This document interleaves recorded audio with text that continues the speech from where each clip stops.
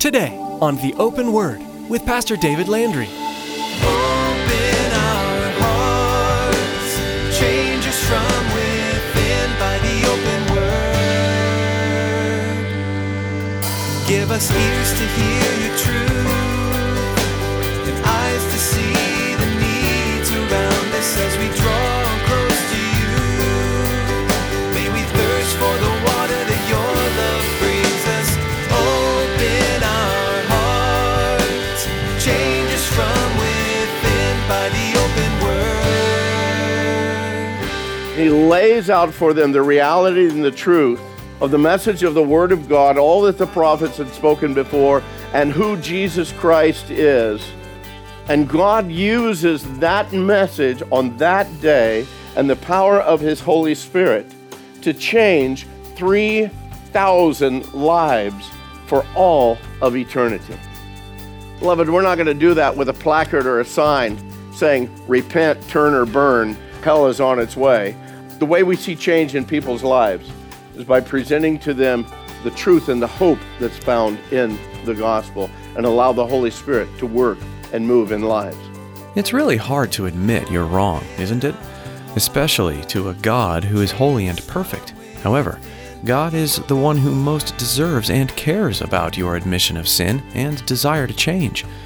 And yelling of damnation to come to believers isn't the way to help them reach that point of repentance. As Pastor David will explain today, bringing others to repentance is an act of the Holy Spirit through you sharing the hope and forgiveness and love available because of what Jesus did on the cross. Now here's Pastor David in the book of Acts chapter 2 as he begins his message, Repent and Be Baptized. Open our hearts, change us from within by the open word.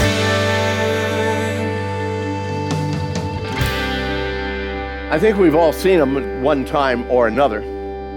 The big sign, somebody standing out on the corner, repent, turn or burn, the end is near. And I sometimes look at those kinds of things and I think, okay, I know where you're coming from, but can you tell me how many converts you've won with that methodology? How many people's lives have you really changed in that kind of a process? We're going to be talking today about repenting.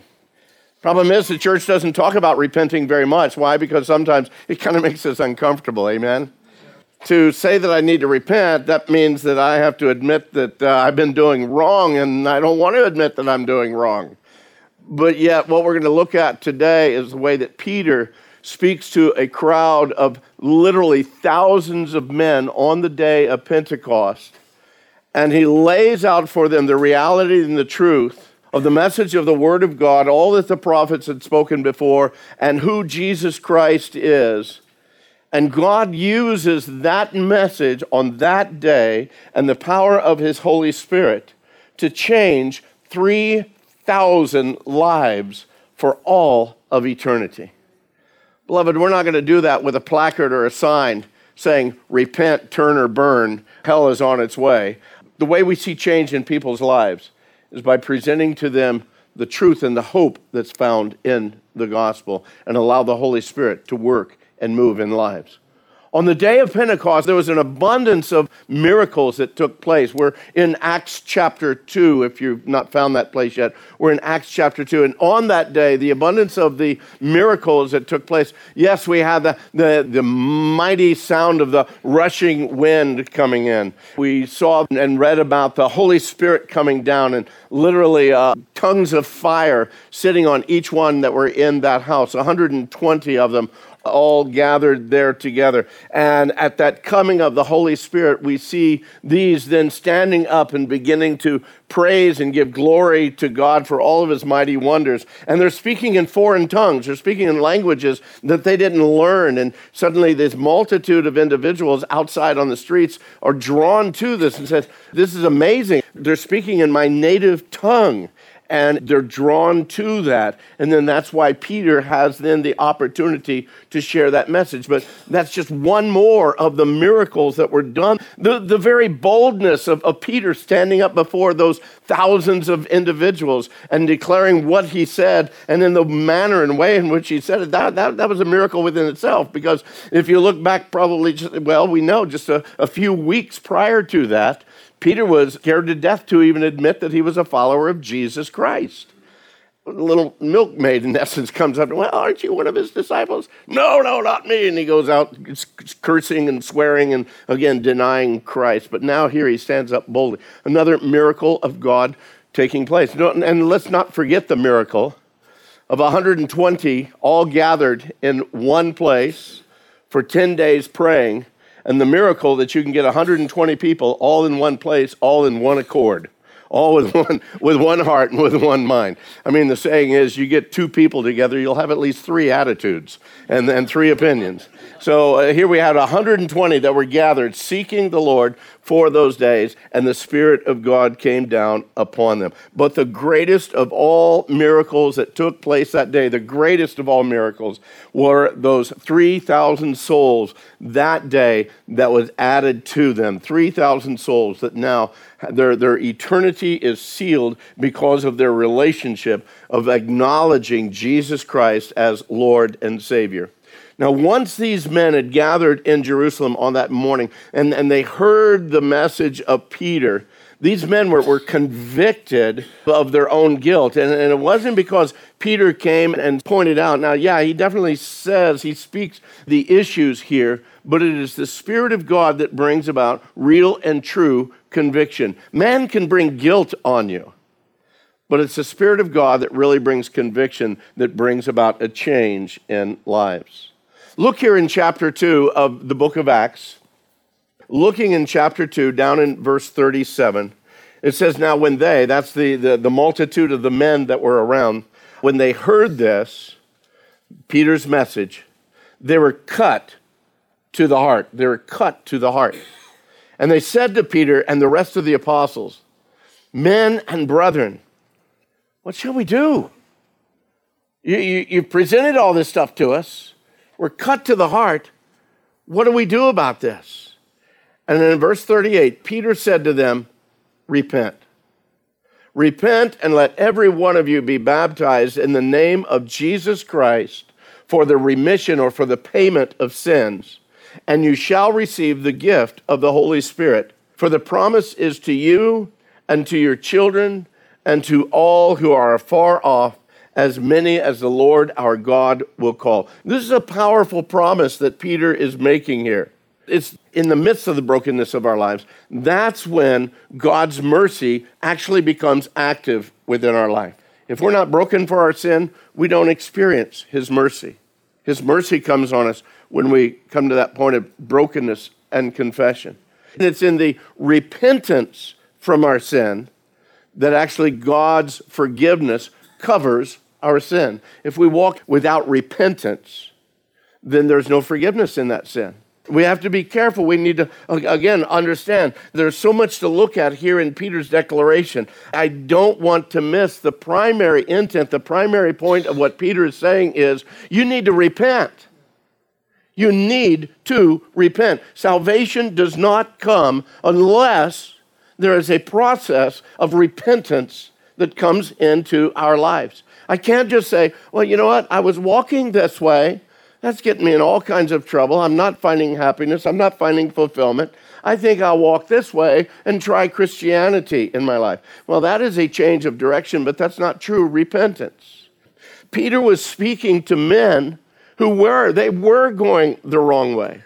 They were believing the wrong thing. They were depending upon a salvation that they could earn. These were Jewish men. Man, I can earn this thing. I can do all the right stuff. And finally, at the end of the day, and this same theology exists today, that if at the end of my life, I take all of my good on this scale and all of my bad on this scale, and if my good outweighs my bad, then God owes me eternity in His presence. Number one, God owes you nothing.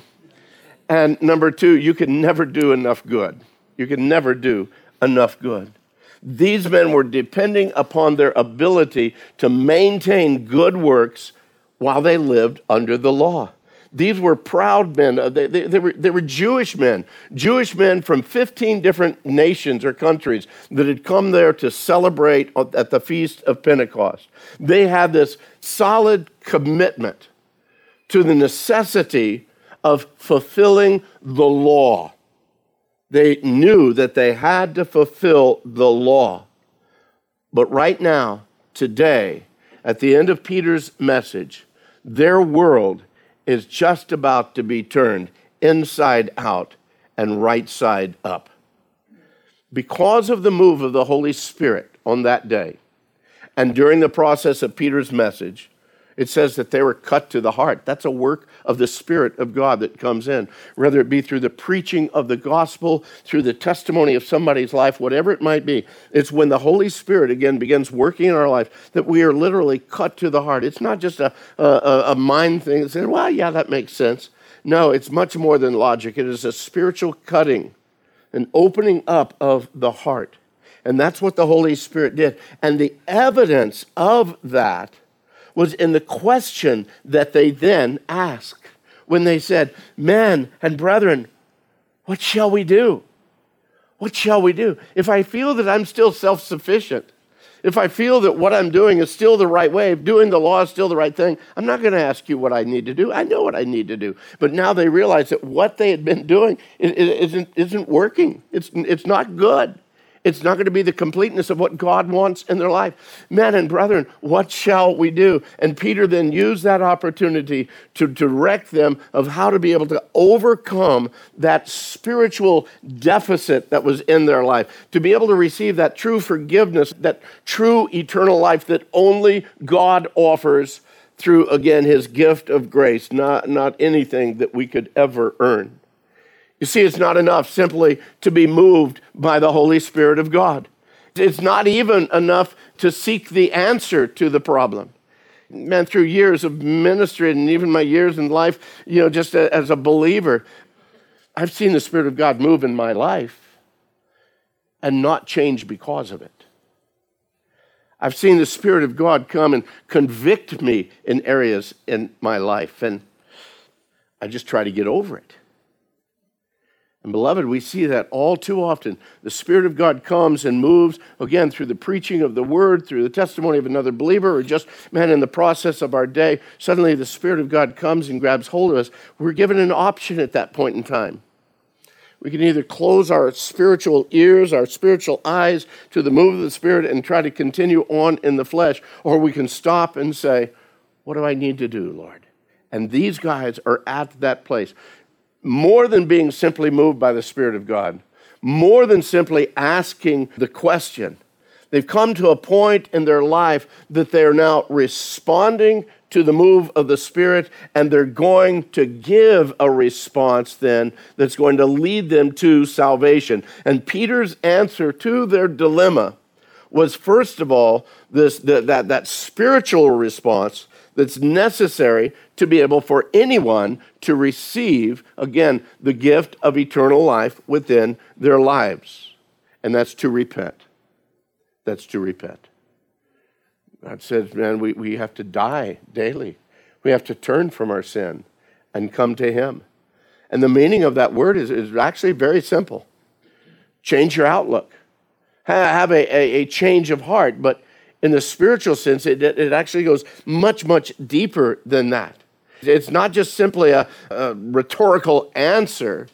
Say, oh, okay, yeah, you're right. Yeah, I'm doing wrong and doing it again. No, there needs to be a reality of both that internal change and an external action. Because, beloved, the Scripture gives us very clearly that if there's not an external action, there's not been any internal change. Now, the trick on this is then there's external movements that have the pretense or the semblance of an internal change, but it's not really change. That's why the inside needs to change first, because otherwise we just go through the motions all of our lives. You see, when people come to this fellowship when people hear the word. I don't want to come and say, hey man, you need to stop smoking, you need to stop drinking, you need to stop chewing, you need to stop doing bad, you need to stop doing this, you need to stop doing that, you need to stop cheating on your wife, you need to stop doing that. No. You need to come to Jesus. You need to repent of your sin, yes. But that repentance begins with a change of the inner man, to recognize the need for the change and then commit and submit to him. And then God begins that work of change within our lives. Biblical repentance. It's repentance that leads to salvation, and it deals, with that reversal of the direction of our lives. And an individual can't say, well, I repent and just continue on to travel in the same direction. That's not true repentance. To say that I repent and to continue to wallow in the same mud is not true repentance. And again, it's the heart that changes the mind. And in the heart and the mind being changed, the actions change. It works from the inside out. Don't receive this incorrectly, please. This is not a salvation by works, but this is a salvation that changes the individual's life. The salvation comes in, and then the life changes because of that. And you see, even in the teachings of the apostles, all through the book of Acts, and then when we get into the letters, man, repentance is the thing that they continue to teach. Continue to teach the need for repentance. But you know the problem is? There's too many pastors, too many preachers today that never touch the subject of repentance. I wouldn't want to offend anybody. Well, you're not going to offend them all the way to hell. Because if you just say, hey, if you just live a good life, do good to your neighbor, don't forget to give more to the church, and on it goes. Lives aren't changed, and eternity swallows them whole into the very pits of hell because they've never come to a point of, number one, recognizing their sin, recognizing that the only way that sin can be dealt with is through repentance and surrender to the Lord Jesus Christ. Peter knew the background of these guys in a very general sense. He knew their lifestyle in a very general sense. They were Jewish men, and at that point in time in history, Jewish men, it was pretty much the same, man. You kept the word, the law, you kept the Torah, you kept the Mishnah, you kept all the rituals and all the ceremonies. They knew the direction that they needed to go in order to gain salvation according to what they had been taught. Peter's message to him, in essence, was this: guys, it's not just that you're traveling the wrong way. You're on the wrong road. You are totally on the wrong road. He told them, repent and let every one of you be baptized in the name of Jesus Christ for the remission of your sins. Now, this is where we get into a little area that's actually kind of problematic in some lives. The ways that some people look at this particular passage. Again, unfortunately, I believe that there's some major issues. And it all deals with this whole area of baptism. The first issue is the format of baptism. And I'm not talking about whether you immerse or whether you sprinkle, although I think that biblically, full immersion is actually a picture. Because again, the picture that we see all through the scriptures is that when they are baptized, they go under the water. It is a picture of death. They are dying. And then they rise to walk in that newness of life, as Paul tells us. But the problem is I don't know about you, but I've never gone to a funeral where somebody's dead and all they do is sprinkle a little dirt on them and walk on. No, they're under the ground. They're in the ground all the way. They are buried. And that picture of burial is what baptism is about. But that's not the problem. That's not the issue that I'm looking at today. The issue that I'm looking at today is because here where Peter talks, and in a couple of other places in the New Testament, we do read of being baptized in the name of Jesus. Now, some have, unfortunately, looked at that, and they've interpreted that phrase, that's the only correct way to be baptized, in the name of Jesus. And in essence, it becomes a ritualistic declaration. You've got to say the right words, otherwise it doesn't work out. If you don't say the right words, then your baptism doesn't count. I dare say, I think that they've suddenly made more about the words being used than the actual issue of the baptism. They feel, unfortunately, that the methodology, the very verbiage has to be correct in order for the effect of the baptism to be complete. They believe this actually in spite of the fact that the Lord Jesus himself in Matthew chapter 28 told his disciples, hey, go and make disciples of all nations, baptizing them in my name only. No, that's not what it says. He said, go and make disciples of all nations, baptizing them in the name of the Father and of the Son and of the Holy Spirit. I really think the problem comes in what could be labeled as a contextual reality. They're not seeing really what's going on in these passages. They're missing it. What they're missing here is this whole issue as Peter is talking to, when we look at this whole issue, what kind of people is it that Peter is talking to? We've already said it once or twice. What kind of people? Jewish people. Jewish people. And you know what? Jewish people are baptized continually. They have all kinds of baptisms. You go over to Israel and all over the place, there are mitzvahs there. They walk into baptismal pools and all kinds of times and all kinds of reasons they have these baptisms. And Peter knows that they've been baptized all through their lives for multiple issues, a form or a sign of spiritual cleansing. And we look at that, and their baptisms are a little bit different than what we do. They don't require somebody on the side helping them. Actually, they walk through the mitzvahs, and they just literally walk in, lower themselves into the baptismal waters. And it is a sign for them, it is a declaration that God has washed me clean. God has cleansed me. There's nothing supernatural, there's nothing magical or mystical about any of the baptismal waters. It's an external sign, it's a declaration of what God has done in their lives. And so Peter knows these guys have been baptized multiple times. We see the Jews here now needing to understand that this baptism now, this is different than anything that you've ever done before. They needed to be now baptized in, or with a better understanding, baptized into the name of Jesus Christ. And that wasn't just some ritualistic verbiage. No, it was symbolic of their recognition now that Jesus is the complete fulfillment of the Jewish Messiah. Oh, I've been baptized with understanding of God the Father and His Spirit working within my life multiple times as a Jew. But now I need to be baptized now as Jesus Christ as my Lord. I'm now being baptized in the name of Jesus. And I believe, honestly, that's why Peter said what he did. Now, on the other hand, let's get to us who are non-Jews, to the Gentiles.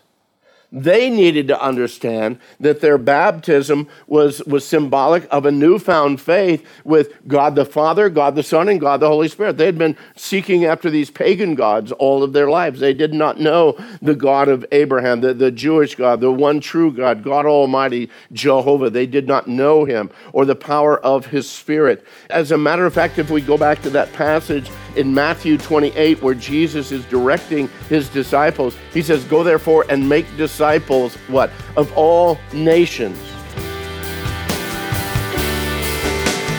Open our hearts, change us from within by the open word. We're so glad you could be with us today as we opened God's Word and dove into the goodness and truth the Bible contains. If you've missed any part of today's message in Acts, we encourage you to refer to our website, calvarycg.org. Once there, you can browse our library of audio as well as learn more about the ministry of the Open Word. We'd love to hear from you about how God's working in your life. Please give us a call at 520-836-9676. When you call, please let us know how we can be praying for you. Again, that's 520-836-9676. If you prefer accessing information through social media, visit our Facebook page and keep up to date with all that's happening at the Open Word. Just go to theopenword.com. You'll be directed right to our page. You'll be able to explore more of Pastor David's audio there as well. As our time comes to a close today, Pastor David has a quick word of encouragement to share with you. Hey, thanks, Chris. Any time you spend in God's Word is valuable, and I'd like to encourage you to do it as often as possible. By diving deeper into the Scripture and letting it saturate your heart and mind, you'll be ready to take on your day as well as be prepared when the enemy attacks. If you're not sure where to start, you can begin by reading today's passage again. Or simply let your Bible fall open. If your heart is open to the Holy Spirit's direction, you can't go wrong. Hey, thanks for tuning in today. And I hope you'll join me again next time on The Open Word. Make us more